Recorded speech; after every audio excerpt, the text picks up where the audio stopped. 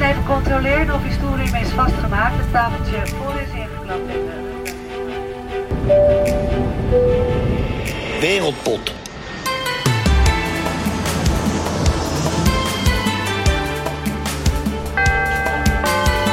Doors closing.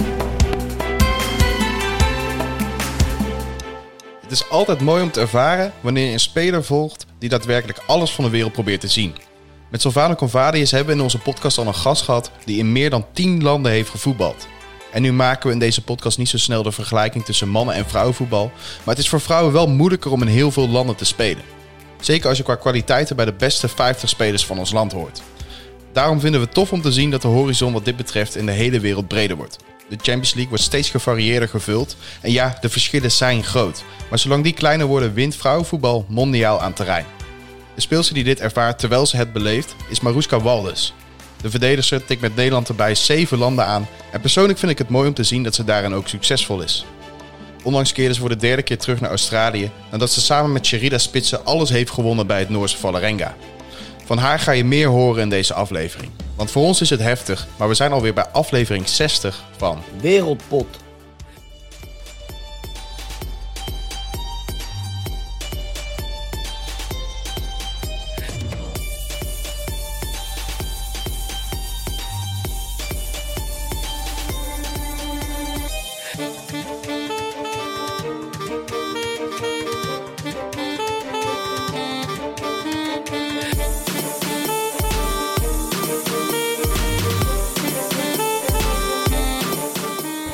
Alright, Trev. Yes, We goedemorgen. Goedemorgen, ja. We hebben weer veel voetbal gezien afgelopen week. Het Europees voetbal is terug. Heb je daar een wedstrijd van waarvan je echt hebt genoten? Nou, genoten. Dat wil ik niet zozeer zeggen. Ik heb alleen wel heel intens naar Barça, Paris Saint-Germain zitten kijken. Ja. Ik weet niet of hadden we dat in de vorige podcast ook besproken? Nee. Oh ja, dan had het onderling gezegd. Ja. Jij vroeg me wat gaat Barça doen. En ik zag PSG wel van en winnen. Alleen ik had even niet gedacht dat het zo duidelijk zou worden wat voetballend de verschillen waren. Ze allemaal nu opnoemen kan ik ook niet. Mm-hmm. Want ja, daarvoor zijn we natuurlijk geen experts. Anders hadden we er waarschijnlijk zelf tussen gestaan. Maar je begrijpt wat ik bedoel. Gewoon zoveel meer dynamiek in PSG. En dan zeggen mensen, Koeman en Pochettino, weet je, allebei Saints getraind en in Engeland getraind. En wie is nou de betere en bla bla bla. Terwijl ja, als je kijkt naar dit was wel de top, als je begrijpt wat ik bedoel. Dit is de top van de top. Ja. En wat dat betreft heb ik echt zeker genoten. Dat blijft me wel bij ook. Trouwens. Ja, precies. Als jij Serginho Dest opgesteld, weten dat hij echt net terug is van een hamstringblessure, was het volgens mij? Ja en nee. Hij is doorgaans snel genoeg. Mm-hmm. En een van zijn kwaliteiten vind ik, waar hij goed in kan zijn, is dat hij voor een misschien niet helemaal pure verdediger wel redelijk kort kan zitten en iemand een teringmiddag kan geven, om het zo maar te zeggen. Maar ja, als dat niet lukt, weet je, en je zit er vanaf de eerste actie niet lekker bij of op of in duel of ik zeg maar wat, ja, dan loop je erachteraan, figuurlijk. En in zijn geval liep hij er ook achteraan. Terwijl aan de andere kant, wie hebben ze daar nog meer lopen? Die ene jongen die is weg. Volgens mij is Sergio Roberto ook niet helemaal 100%. Ja, Semedo die bedoel je. Ja, Semedo. Wolves, precies, nou ja, en dan die jongen die erin kwam met dat knotje, toch? Precies, dus zoveel loopt er dan wat dat betreft ook weer niet rond. En het is niet echt de vraag van, had je Dest opgesteld? Het is meer gewoon van, hoe hard gaat Barça niet nog naar beneden kelderen als het niet op het veld juist gebeurt, eigenlijk. Want alles wordt pijnlijker op deze manier. Ja, precies. Maar ik vond voor Serginho, ik vond wel sad, weet je wel. Ik bedoel, je had ergens gewoon het idee dat hij... normaliter denk ik helemaal niet dat hij trager is dan Kylian Mbappé. Maar nu was het gewoon... dat komt door Mbappé. Ja, maar nu was het ook gewoon dat je gewoon het idee had van fysiek is het gewoon nog niet helemaal in orde. En Koeman heeft hem wel al gewoon als gladiator de arena ingestuurd of zo. Ja, en dan met een half schild, weet je wel. Denk je niet? Ja, wel met gebrek aan beter. Maar ja, is dit het dan? Want nu, Serginho is nog vrij jong. En ik heb het idee dat hij zich niet zo heel snel laat beïnvloeden van alles wat er over hem wordt gezegd. Wat Abdel ook zei, die sluit zich echt helemaal daarvoor af. Maar ja, hij heeft natuurlijk zelf ook wel een rotavond ervaren. En als je dan ook nog Gerard Piqué hebt die er niet lekker in zit, terwijl die naast je staat. Maar die zit dan, toch al 4 jaar niet lekker in. Ja, dat klopt. Nee, maar dan is het wel een hele moeilijke avond. Want het was ook de eerste Champions League avond, weet je wel. De hele wereld heeft naar de duel gekeken. Dus dat is, ik vond het wel een beetje sad voor hem of zo. Ja, nee, dat begrijp ik wel. Was het ook uiteindelijk. Ja, Zeker gezien de uitslag. Maar gelukkig was er ook genoeg om van te genieten afgelopen week. Ja, zoals je weet, ik vind het altijd lastig na zo'n weekend en op opnamedag. Ja, maar Leeuwinnen hebben gespeeld. Ja, zeker. Ja, het zag er goed uit, moet ik zeggen. We moeten niet te veel de hemel in prijzen, want het was ook weer niet dat het tempo overdreven hoog was. Mm-hmm. Het is meer dat België vond ik niet zo... die zaten er niet lekker in. En ik heb wel mooie goals gezien van de Leeuwinnen. Ja. Ik vind het altijd leuk als Roord scoort. Hij is er altijd heel zichtbaar op zoek naar in de spel. Ja. Met naar voren doorbewegen en de box opzoeken als het ware. En een beetje proberen in te schatten waar die bal valt dan. En waren wel een paar situaties, en zeker ook die ene goal, waar ze dan voor de tegenstander komt. En dat vind ik vet. Dat vind ik wel hard. Terwijl op zich het potje zelf, het stelde niet zoveel voor. Maar zo ging ik ook kijken en ik heb hem gelukkig helemaal gezien. Verwacht je wat dat betreft meer van duel tegen of met Duitsland? Ja, dat denk ik wel. Gewoon qua sentiment, qua tactisch. En als je Bundesliga kijkt, het grote verschil met Nederland is dat het tikkie sneller gaat. Tikkie druistiger soms, maar ook dus... Ja, je moet sneller moeten handelen. En dat is al, denk ik, waar de groep in transitie met Wiegman die dadelijk weggaat. Weet je? En op een gegeven moment gaat natuurlijk de gevestigde orde een dagje ouder worden. En voor nieuwe aanwas gaat die plaats innemen. Ja, dan zijn dit natuurlijk wel de leukere wedstrijden. Weet je, maar dat soort landen, dat kaliber, USA, Brazilië, Duitsland, bijvoorbeeld, Canada ook vaak vet. Ik vind Spanje ook altijd een mooi affiche, alleen daar is het wel echt een clash of styles, nog meer. Ja. Maar goed, super. Staan er lekker op nog steeds. En het leuke is bij de Leeuwinnen, het wordt voor je gevoel, als je er een beetje in zit, ook alleen maar beter eigenlijk. Mm-hmm. Ja, en dat heb je natuurlijk. Het is nu dat toewerken naar het Olympische traject natuurlijk, hè? Ja. En ik heb die vorige toernooien ook niet helemaal super scherp, weet je wel. Maar ik ben nu al wel benieuwd wat het gaat veranderen in het spel zelf. Want vaak wordt het er wel over gerept van we gaan hierop trainen en dit en dat. En hier moet de accent op worden gelegd. Ja. Dat is allemaal leuk, maar je wil die vertaalslag proberen te zien in het veld. En dan ook dat je het zelf ziet, zeg maar. Dus ik ben heel benieuwd. Ik ga alles volgen. Het is ook weer die spanning van wie worden er geselecteerd en wie niet. Geeft ook weer een goede reden om de Eredivisie wat meer te checken. En daarover gesproken. We misten natuurlijk de 2 speelsters van Wolfsburg voor deze 2 interlands. En een daarvan is dan is Jansen achterin. Nu hebben we in deze uitzending ook een verdedigster die centraal kan staan op eigenlijk beide plekken wel. Ja. Maar die speelt in Australië. Is niet opgeroepen, nog steeds niet opgeroepen. Snap jij dat? Dat zij nooit in aanmerking is gekomen voor het Nederlands elftal? Daar ga ik heel eerlijk met je zijn. Maar dat is echt hoe ik er naar kijk en hoe ik het een beetje meekrijg. Ja, ik snap dat wel. En dat heeft er eigenlijk puur mee te maken dat als ik zeg maar de gemene deler of de kiezer mocht zijn, ging ik ook kijken naar wie speelt vaak, wie speelt alles, weet je, consistent, et cetera, meerdere jaren achter elkaar op dezelfde plek. Maar dat hoeft helemaal niet overeen te komen met iemands karakter, weet je, of iemands manier van spelen, bla bla bla. Maar carrière-wise, weet je, en als ik dat zo zie bij Waldes, dan je merkt wel natuurlijk aan alles komt het sportieve, de ambitie springt eruit. Ja.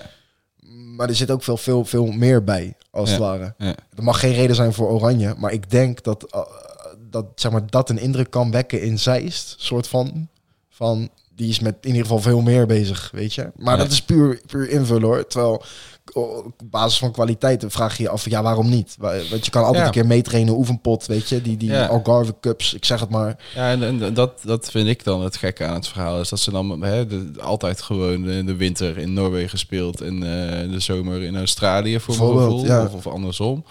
En dat ze dan bij Vålerenga met de Record International speelt, die elke week wordt opgeroepen. Dat is wel raar, dus Wiegman zal echt wel vaak genoeg een keer een potje op hebben gezet van Vålerenga. Of wellicht ook een keer lang zijn geweest. Ja. En dat je dan weet dat daar dan nog een Nederlander zit, die dan gewoon stoïcijns blijft negeren of zo. En dat heeft iets geks, toch? Het is wel een Champions League ploeg, weet je wel. Zeker. Toch een Noors kampioen, Noors beker gewonnen, winnen alles daar. Ja. En daarin heeft ze gewoon 1,5 seizoen wel veel gespeeld. Ja, en ik denk dat daarom misschien ook zit, man. Nu je dat zo laat vallen. Want kijk spitsen, met alle respect naar Walden natuurlijk. Want sowieso totaal niet vergelijkbaar qua in stijl en in kwaliteiten. Maar wat ik bedoel, en dat is ook weer wederom niet vervelend, maar Sherida is een type, die schrijf je als eerste op. Ja. Waldens niet. En dat is heel, heel rot, maar niet dat er betere zijn op haar positie. Maar zij is gewoon een goede voetballer. Maar daar zijn er gewoon, denk ik, simpelweg meer van met overlappende dingen. En ze is een echte voetballer, vind ik meer. Weet je wel? En dat is super fijn. Alleen, je kan niet met 11 voetballers spelen. Nee. Snap je? Dus dat is het ook meer. Je moet ook iemand hebben die op de winkel past. Nou, ze speelt ook af en toe als CVM. Maar je gaat denk ik niet met een type en Walden en spits op CVM spelen. Dus dan ga je sowieso al kiezen. Weet je? Het is een heel andere scala eigenlijk. Als ze opgeroepen zou worden, zou het sowieso niet voor het middenveld zijn. Dus. Nee, maar ik bedoel, wat dat betreft met die verdediging ook. Ja, kan je er 15 op. Ja, maar het is gewoon gek dat ze nooit dat één kans heeft gehad. Maar gewoon überhaupt niet eens volgens mij niet zozeer nog geen debuut gemaakt, maar ook niet erbij. Ja, gewoon op de lijst of voor selectie. Bij de groep. Of zo. Ja. Dat is wel apart. Ja, maar zeker als, even een toevoeging, als ervaring ook een soort keyword aan het worden is. Sowieso het maatschappelijke leven hier in Nederland, maar gewoon overal. 100%, ja, gewoon overal ervaring opgedaan en heel veel facetten van het spel gezien in het vrouwenvoetbal. Alles mee. Zelf snap ik die keuze iets minder, maar wie zijn wij om daar iets over te zeggen? Ik denk dat ze daar zelf ook wel wat dingen over kan zeggen. Sowieso hebben we haar heel veel te vragen, want het is denk ik bij uitstek de vrouw die het meeste ervaring heeft qua waar ze heeft gespeeld en wat ze daar aan ervaring heeft opgedaan. Ja, zeker. Alleen als je de landen eraan afweegt, denk ik. Ja. We hebben genoeg te vragen, denk ik sowieso. We moeten opletten dat het niet 3 uur gaat duren op deze manier. Ja, nee, inderdaad. Ik pak gewoon nu alvast al snel mijn telefoon erbij en dan gaan we bellen met Maruška Waldes, speler van Adelaide in Australië. Dus W-League. Yes.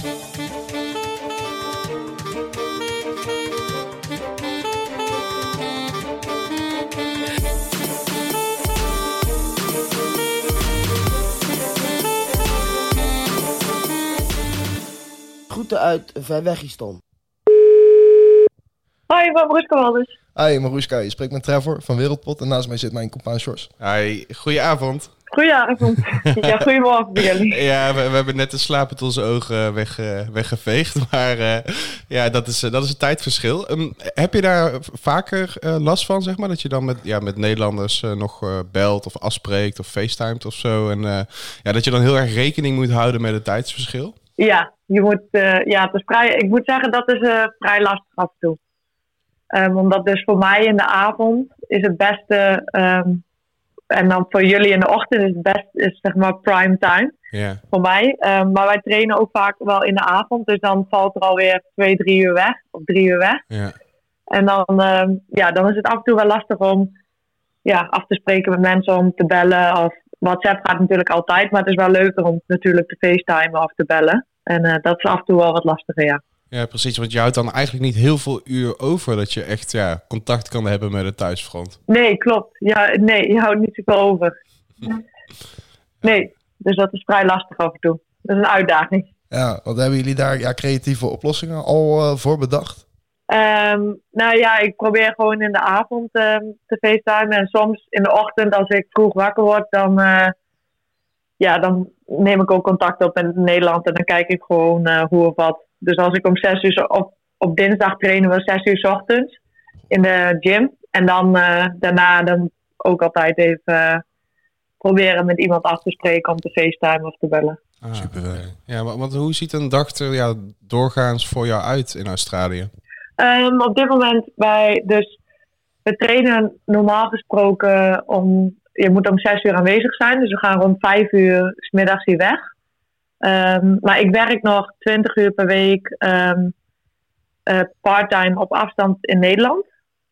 Voor Sobol. Dus gedurende de dag probeer ik mijn werk te doen. En dan in de avond heb ik altijd de meetings. Ja. Dus gedurende de dag, ik word wakker. Ik ga ontbijten. Dan ga ik een beetje mijn werk doen. En dan rond 4:30, 5:00 gaan we naar trainen toe. Ja. En dan komen we rond 8:30 ongeveer thuis. En dan is het snel douchen en wat eten. En dan heb ik nog meestal een meeting, 1 of 2. En dan rond 11:00 ga ik slapen. Dat is best wel een lange dag. Ja, best wel een lange dag, ja. Ja, klopt. En het werk wat je dan vanuit Australië voor Nederland doet, hoe ziet dat eruit? En wat voor iets is het? Ben ik ook benieuwd naar. Het is Sobol is een bedrijf dat gebruik maakt van kunstmatige intelligentie om duurzame oplossingen te creëren. En ik zit meer in het growth team. Dus ik hou me bezig met marketing en kijken of ze waar kansen liggen, zeg maar, op de markt in het buitenland of in Nederland. Dat eigenlijk. Dus je doet eigenlijk ook best veel research, denken we dan, toch? Naast alle werkzaamheden? Ja, klopt. Ja, het is een beetje, je doet wat research en wat plannen maken en marketing dingen opzetten. Creatief een beetje bedenken. Dus verschillende dingen eigenlijk. Het is wel leuk. Ja, gaaf, ja. Is dat iets wat je echt al langere tijd combineert met voetbal? Nee, hier ben ik toevallig net mee begonnen. Maar ik probeer wel altijd wat naast het voetbal te doen. Dus ik heb ook toen ik in Noorwegen speelde, gaf ik daarnaast trainen op een school. En ik deed wat ander soort werk. Gewoon wat, ook op afstand met Nederland. Dus ik probeer wel eigenlijk altijd daarnaast wat te doen. Ik moet wel een soort van afleiding hebben. Ik kan niet alleen maar voetballen. Ik moet wel mijn hoofd gebruiken, zeg maar. Ja, begrijpelijk. En is dat echt puur voor de balans, om het zo maar te noemen? Ja, voor mij wel. Ja, ik heb het wel nodig.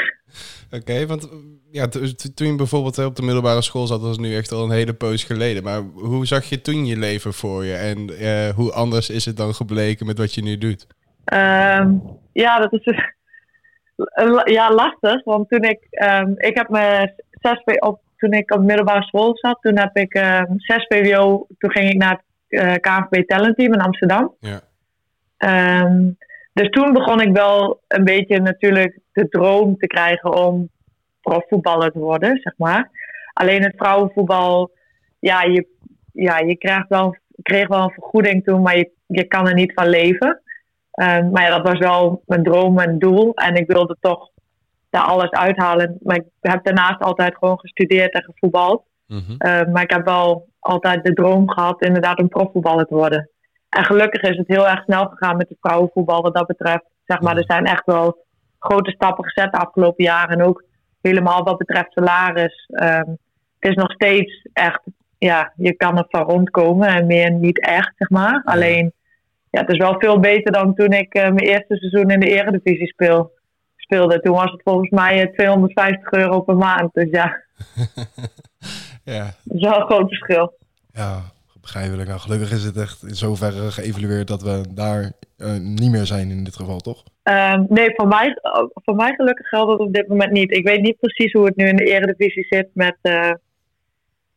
bij clubs. Mm-hmm. Volgens mij hebben de topclubs het wel beter voor elkaar. Ik weet niet hoe het bij de kleinere clubs zit, wat meiden daar verdienen. Ik durf dat niet te zeggen. Nee, precies. Want wat dat betreft is Australië staat bekend als een duur land. Dus je moet ook echt wel zeg maar iets hebben om daar gewoon normaal rond te kunnen komen.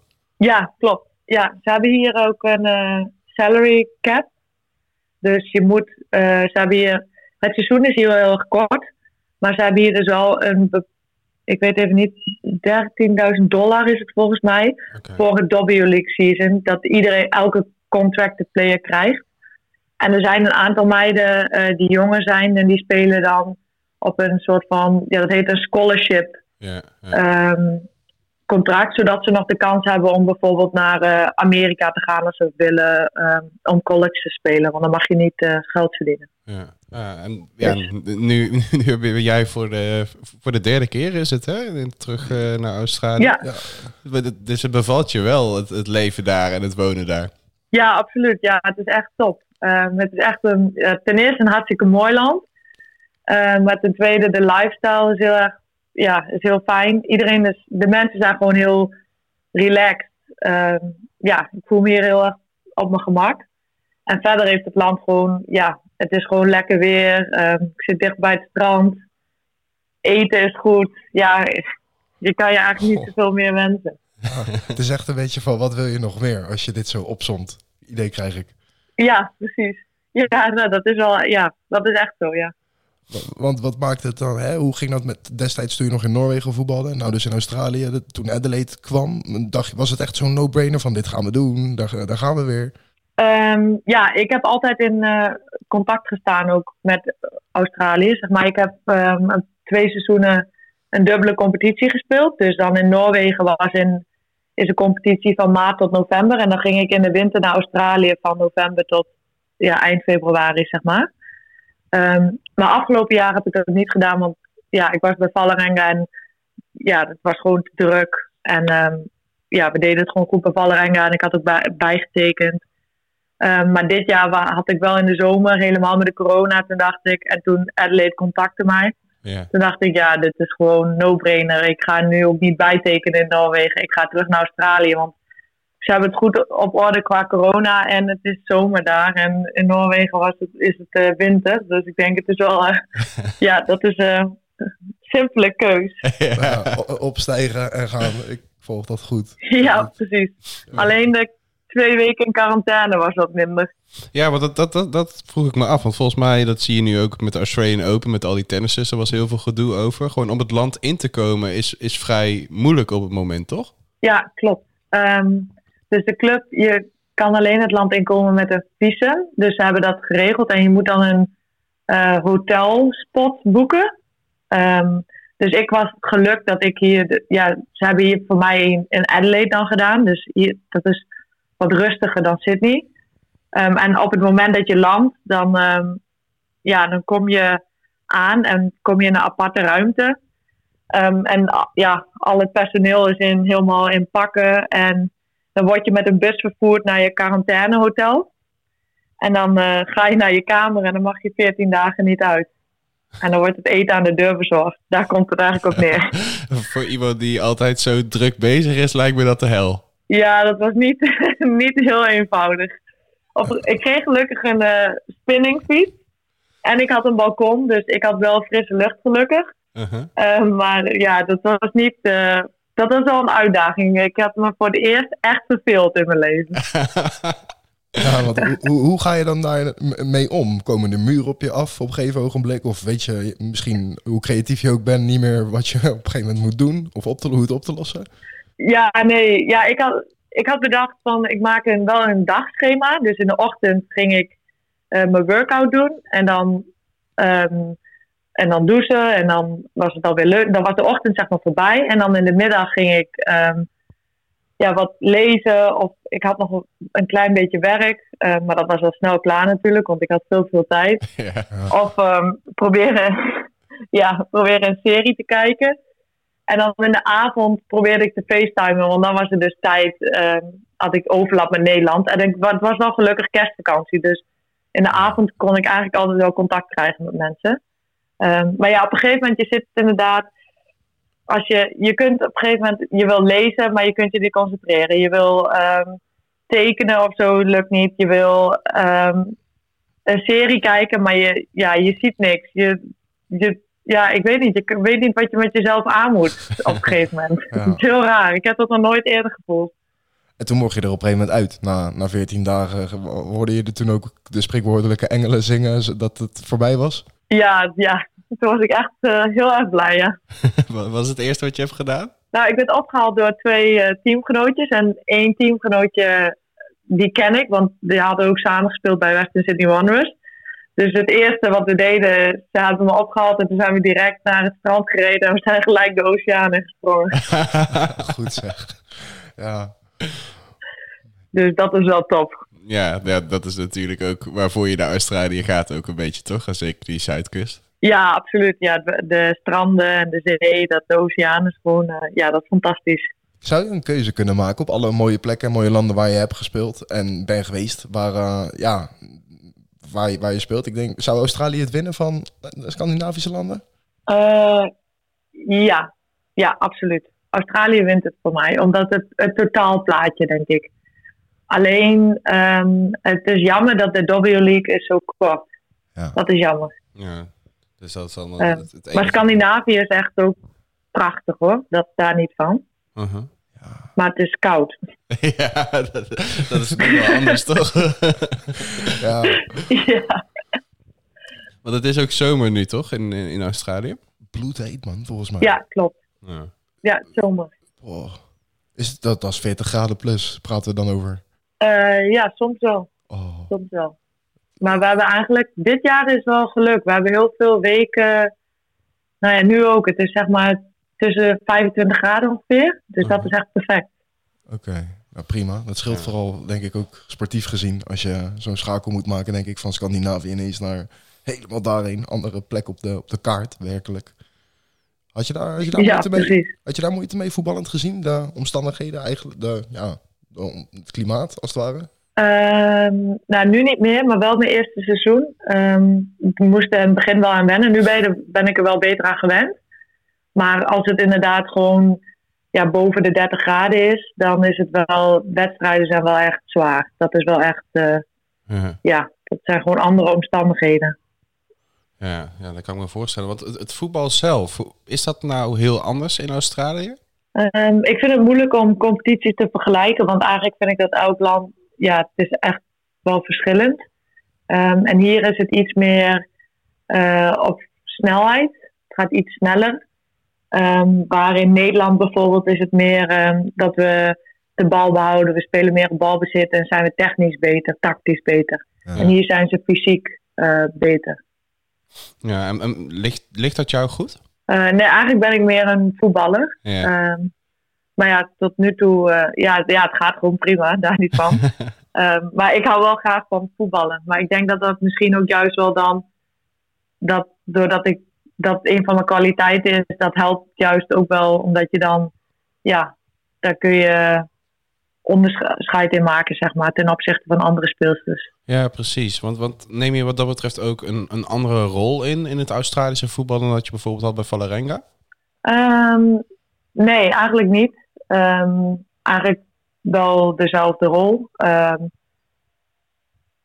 Ik ben centrale verdediger en probeer opbouwend voetbal te spelen en veel te coachen. En eigenlijk ben ik wel dezelfde voetballer in Noorwegen als hier in Australië. Dat is eigenlijk niet verschillend. Oké, gaaf op toch. Want ik denk ook misschien dat je dat een beetje bedoelde, soort niet van of je misschien dingen had laten vallen nu je in Australië speelt, maar eigenlijk doe je lekker precies hetzelfde, het eigen spelletje spelen als het ware. Ja, eigenlijk wel. Ja, ik doe niet dingen, nee. Gaaf. Want gewoon het Nederlandse voetbal. Te gek. Want hoe wordt er bij Adelaide getraind?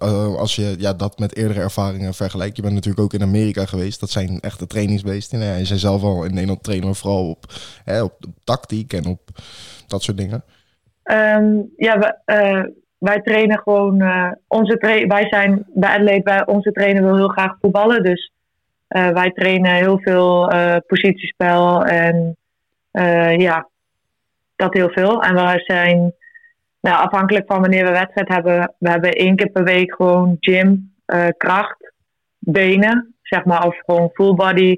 En dan herstel, dan hebben we ook upper body. Maar dat is niet anders dan dat is hetzelfde als in Noorwegen of dat is eigenlijk wel vergelijkbaar. Ja, nu zaten wij dan die eerste wedstrijd van jou dit seizoen bij Adelaide te kijken. Was er 1 momentje waarop wij zoiets hadden van wat is hier nou precies gebeurd? Want dat zag er op beeld er heel raar uit. Jullie kregen een penalty.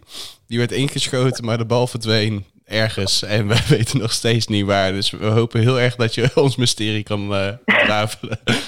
Ja, nou, er zat dus een gat in het net. Of de bal werd, op het moment dat de penalty werd genomen, het net brak. Ik weet het niet. Maar ja, hij telde gelukkig wel. Maar wij waren ook... Want ik was wel bang. Want ik denk, want ze kunnen hem ook afkeuren natuurlijk. Ja.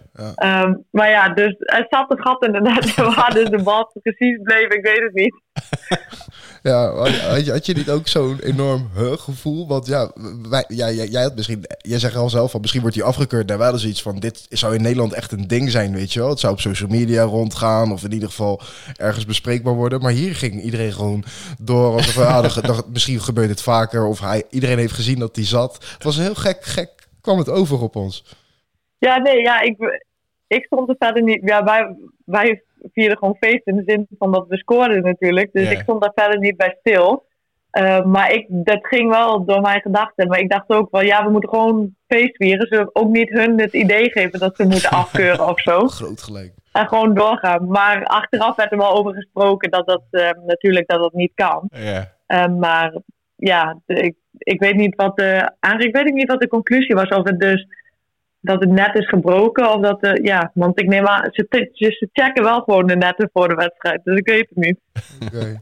En werd het nog een dingetje daar? Verder in de media, lokale media, voor zover je weet? Nee. Het is niet, nee. Oké. Nou, daar waren we even benieuwd naar. Ja, precies. Ik vroeg me af, want dat hebben we nu al een paar keer gezegd, maar je bent op veel plekken geweest in de wereld. Had jouw leven er ook zo uitgezien als je geen voetbalster was geweest? Nee, dat vind ik moeilijk in te vullen. Maar ik denk als ik niet had gevoetbald, dan had ik ook gewoon gestudeerd. Misschien had ik wel iets anders gestudeerd. Iets meer, wat technischer of iets moeilijk. Geen idee. Maar dan had ik waarschijnlijk gewoon gewerkt. En in Nederland gewoond waarschijnlijk. Of misschien ook wel via werk in het buitenland gezeten. Maar dan had ik waarschijnlijk gewoon een burgerleven gehad, zeg maar. Dus ik denk dat je daardoor extra blij bent dat de vrouwenvoetbal denk ik zo opkoming is geworden. Ja, absoluut. Ja, ik weet wel dat ik van geluk mag spreken met alle kansen die ik heb gekregen, inderdaad. Ja, sowieso. Het is gewoon een heel... want dan haal je zo'n lijstje erbij. En daar zitten gewoon heel veel... Wat ik denk van, dat zijn gewoon leuke, mooie avonturen om als mens gewoon mee te maken. Überhaupt, ja. Ja, absoluut. Ja, absoluut. Want destijds, toen jij uit Nederland vertrok, had dat toen ook vooral te maken met hoe het toen geregeld was en waar het vrouwenvoetbal toen stond? Of was dat meer eigenlijk vanuit sportief oogpunt van ik ga mijn de horizon verbreden letterlijk en in het buitenland een kijkje nemen? Dat was puur sportief, omdat ik speelde 3 jaar bij Heerenveen. En ik was daar ik was uitontwikkeld daar, zeg maar. En ik moest de volgende stap maken. En toen kwam dat eigenlijk op mijn pad om dus naar Amerika te gaan. En toen heb ik daarvoor, toen leek me dat gewoon een goede stap in mijn ontwikkeling. Ook omdat ze in Amerika meer focussen op het fysieke aspect. En dat kon ik in mijn spel nog goed ontwikkelen. En ik heb altijd de droom gehad om voor het Nederlands elftal te spelen. Dus dat was op dat moment gewoon een sportieve keus. Ja, nice. En nu je het laat vallen, ben ik een beetje afgeleid over het Nederlands elftal gesproken. Want je hebt de leeftijd nog dat het zou kunnen, maar hoe kijk je daar tegenaan? Dat is iets... ik heb een fantastische carrière. En dat is iets wat eigenlijk mist natuurlijk. Ik heb helaas nooit de kans gekregen om het te laten zien. En ik sta daar altijd voor open. Ik weet alleen niet of ze nog op mijn leeftijd of ze mij nog zullen oproepen of dat ze dan de keus laten gaan aan jongere meiden. Maar ik heb altijd die ambitie en ik voetbal ook nog steeds om op het hoogste niveau, zeg maar, om daar altijd klaar voor te zijn, zeg maar. Want hoe was dat dan voor jou om te zien dat Sherida dan elke keer naar Nederland ging om daar mee te doen en om de record international is? Dat lijkt me dan ook ergens dat je denkt van ik zou nu ook wel eens willen of zo. Ja, zeker. Absoluut. Dat is denk ik de droom van iedereen. En soms, ik heb daar wel, dat is wel eens moeilijk geweest, maar ik heb dat de laatste jaren wel geaccepteerd in de zin van die kans heb ik helaas niet gekregen.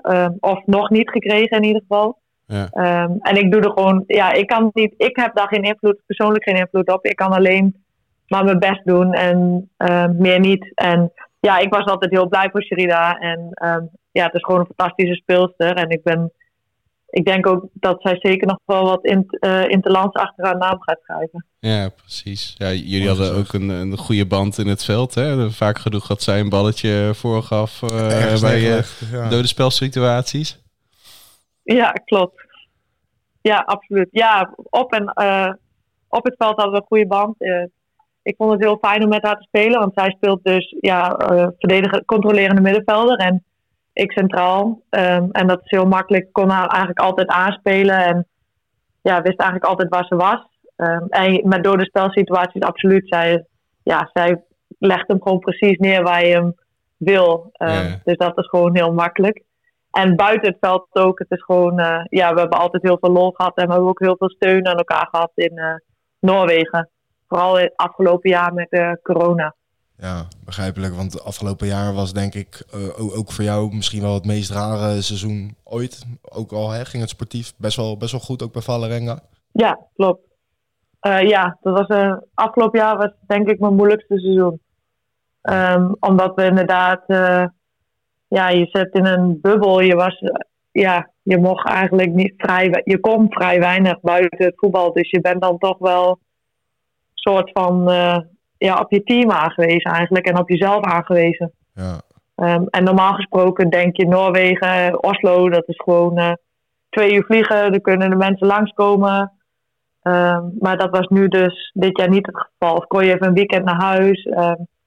Maar ja, dat is helaas was dit jaar niet mogelijk. Nee, ik kan me voorstellen dat dat gevoelsmatig best ver weg kan zijn. En zeker ook, wat je zegt, je zit in een bubbel en je kan voetballen. Alleen was het misschien een periode waarin het ook weer niet helemaal vrij was in het hoofd om te voetballen. Want je kan alleen maar voetballen. Maar dat is het ook op een gegeven moment, denk ik, qua bezigheden en doen in zo'n bubbel. Ja, precies. Dan gaat er wel eens door je. Dan denk je wel eens van, waar doe ik het voor, zeg maar. Voetbal is leuk, maar dan realiseer je ook... het maakt niet uit als je ergens anders in de wereld bent dan als je aan het werk bent. Of als je...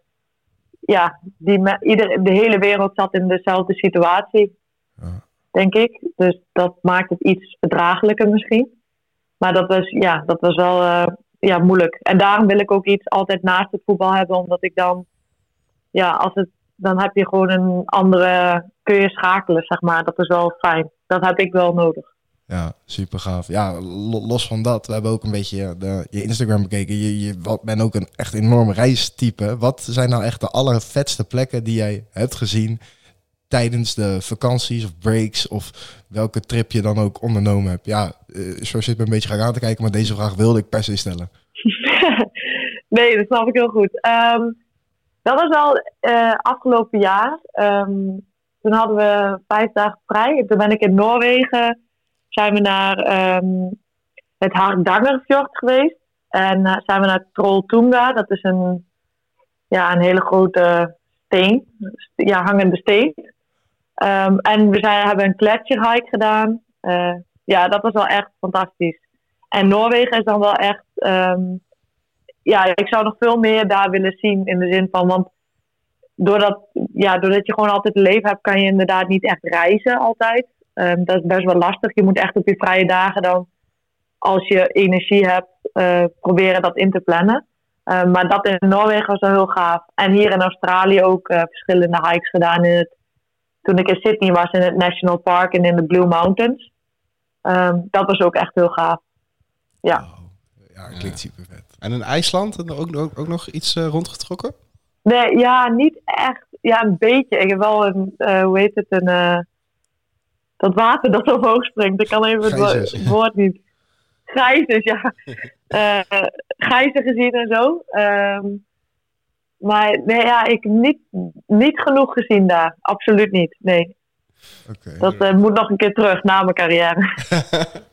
Ja, maar dat is een beetje de vraag die ik nu wilde stellen. We gaan langzaam aan richting het einde hoor. Maar het seizoen duurt kort. Volgens mij eind maart is de competitie klaar. En dan heb je nog de play-offs, toch? Als je bij de eerste 4 zit. Ja, klopt. Want en dan is het denk ik gewoon een halve finale en een finale. En daarvan is gewoon de winnaar van de W-League. De W-League. Ja, klopt. Ja.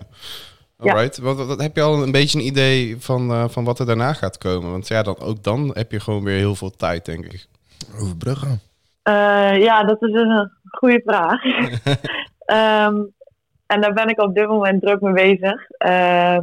Ik heb nog niet besloten wat ik ga doen. Ik heb verschillende opties en ik ben verschillende opties aan het bekijken.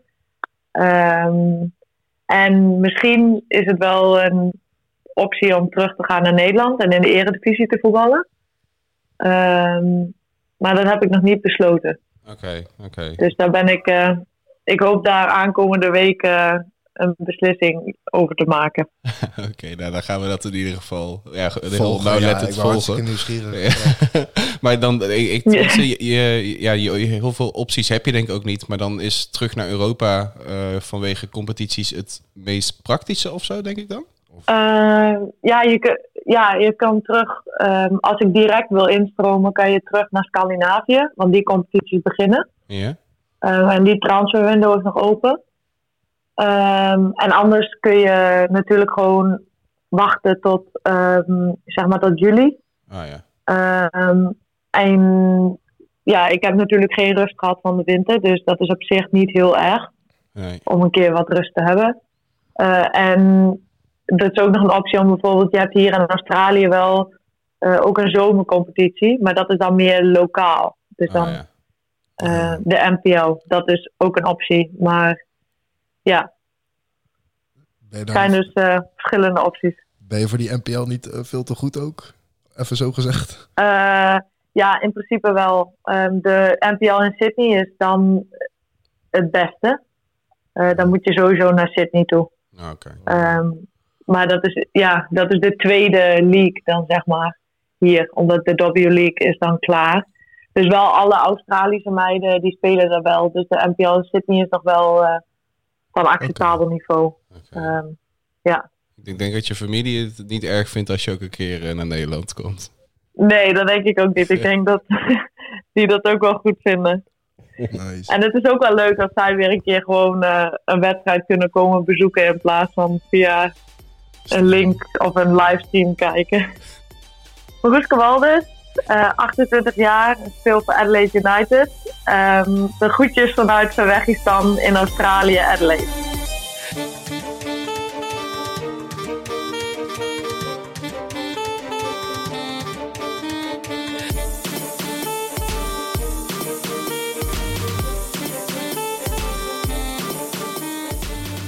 Dat was Mariska Waldes. Ja. Ik heb het idee dat we nog nooit zo vroeg hebben opgenomen. Ook, of nee, dat sowieso. Ik merk het ook wel een beetje aan ons qua scherpte. Nee, dat sowieso niet vroeg opgenomen. Maar het was het denk ik meer dan waard. Want ja, ik was helemaal niet met stomheid geslagen, maar een beetje stilgevallen door het interessante. Normaal heb je dan heel veel munitie om door te vragen. Mm-hmm. Of in ieder geval heel veel haakjes. Of dat je even een kruis in je vingers maakt. Ja. Zeg maar nu was het heel boeiend. Ja, dat je iets ernaast moet hebben, wat ik ook heel goed snap. Ja, echt zo'n bezig bijtje. Ja, maar wel met de focus. Ja, wel, ja. Niet een halve focus. Weet je wel, van ik heb meer te doen. Ja. Nee, het is gewoon volle bak, datgene. Maar ja, wel misschien 3-4 keer verschillende dingen op een dag. Ik zit even te denken, maar het was natuurlijk... Ergens was het geweldig geweest als iemand een camera in haar kamer had opgehangen, zeg maar, toen ze in quarantaine zat. Dan zie je iemand helemaal gek worden. Iemand die altijd bezig is en in één keer 14 dagen in de kamer moet blijven met een fietsje en een balkonnetje. Ja, dat is... je merkt aan alles, het is helemaal niks voor haar om daarin te zitten. En sterker nu roept het, we het erover hebben gehad, ook alweer vragen op. Weet je, dat het leuk blijft. Je hebt het al gehoord. Je hebt er al een beeld bij gekregen van iemand en nog steeds... zie je het een beetje voor je. Want ik denk heel eerlijk dat die eerste paar dagen quarantaine eigenlijk één groot feest kunnen zijn. En dat pas daarna, weet je wel, de echte verveling. En dat je tegen de muren gaat praten of dat je dingen erop gaat tekenen. Dat zou mijn perceptie zijn, denk ik. Ja, ik vind het echt vet. Ik vind het wel echt keihard. Ik vind het ook tof dat ons verloren bal penalty mysterie is opgelost. Ja. Ja. Daar hebben we dus, dit weet de luisteraar niet, maar hier hebben we dus zeg maar wel echt een week mee gezeten van waar die bal nou precies was. Ja, maar vooral dat er niks gebeurde. Ja. Wat ze dan ook zegt van, ja, we gingen maar juichen, zodat er minder vragen of zo zijn. Maar dat is logisch. Ja. Stel, hij moet overgenomen worden of de scheids gaat hem als spookgoal toekennen. Ja.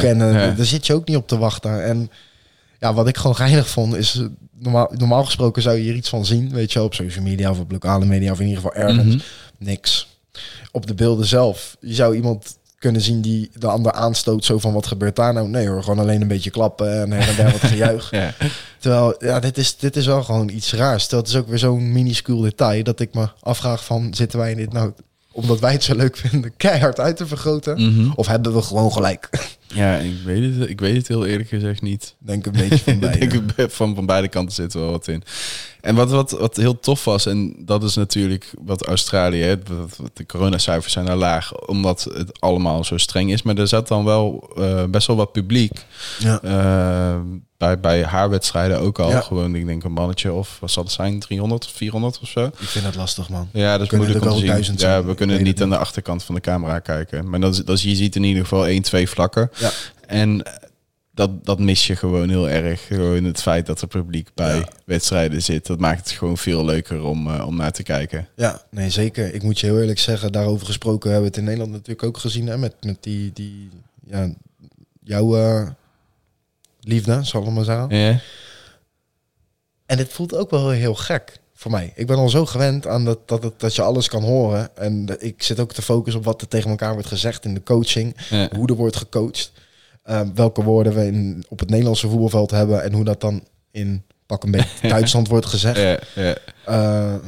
Shout-out naar Manuel Neuer en Michel Vlap bijvoorbeeld. Uh-huh. Dat was echt zo'n voorbeeld. Uh-huh. Ja, dat kan ik dan 10 keer achter elkaar zien. Ja. Terwijl voorheen kon je 10 keer achter elkaar naar gezongen chants of liedjes kijken. Heel raar. Het is echt... Ja. Je gaat het een beetje zoeken. Hoe leg ik dit uit? De dingen die het nu leuker maken. Ja, en speciaal maken, inderdaad.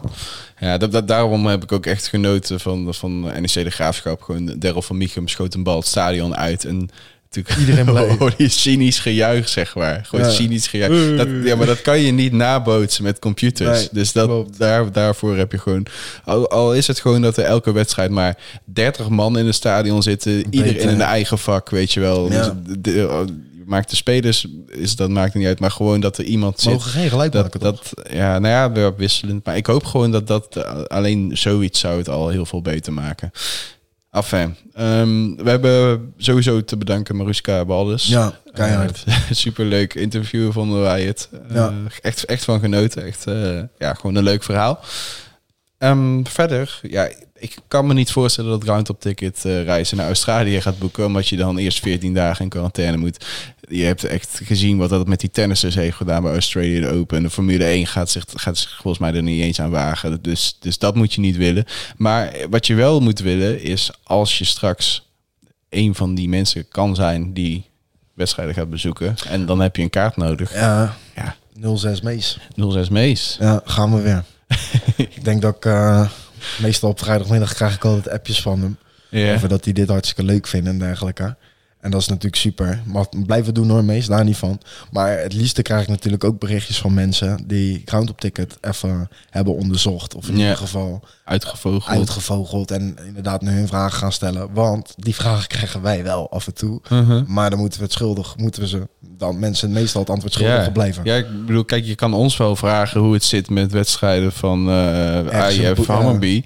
Maar dat weet ik niet. Doe gewoon even. Ga gewoon ook geen Zweeds. Ik zou gewoon naar Groundhop Ticket gewoon rechtstreeks gaan. Want kijk, wij kunnen die vragen niet. Ons antwoord op al je vragen is bel Mees. Ja. Of stuur Mees gewoon een berichtje.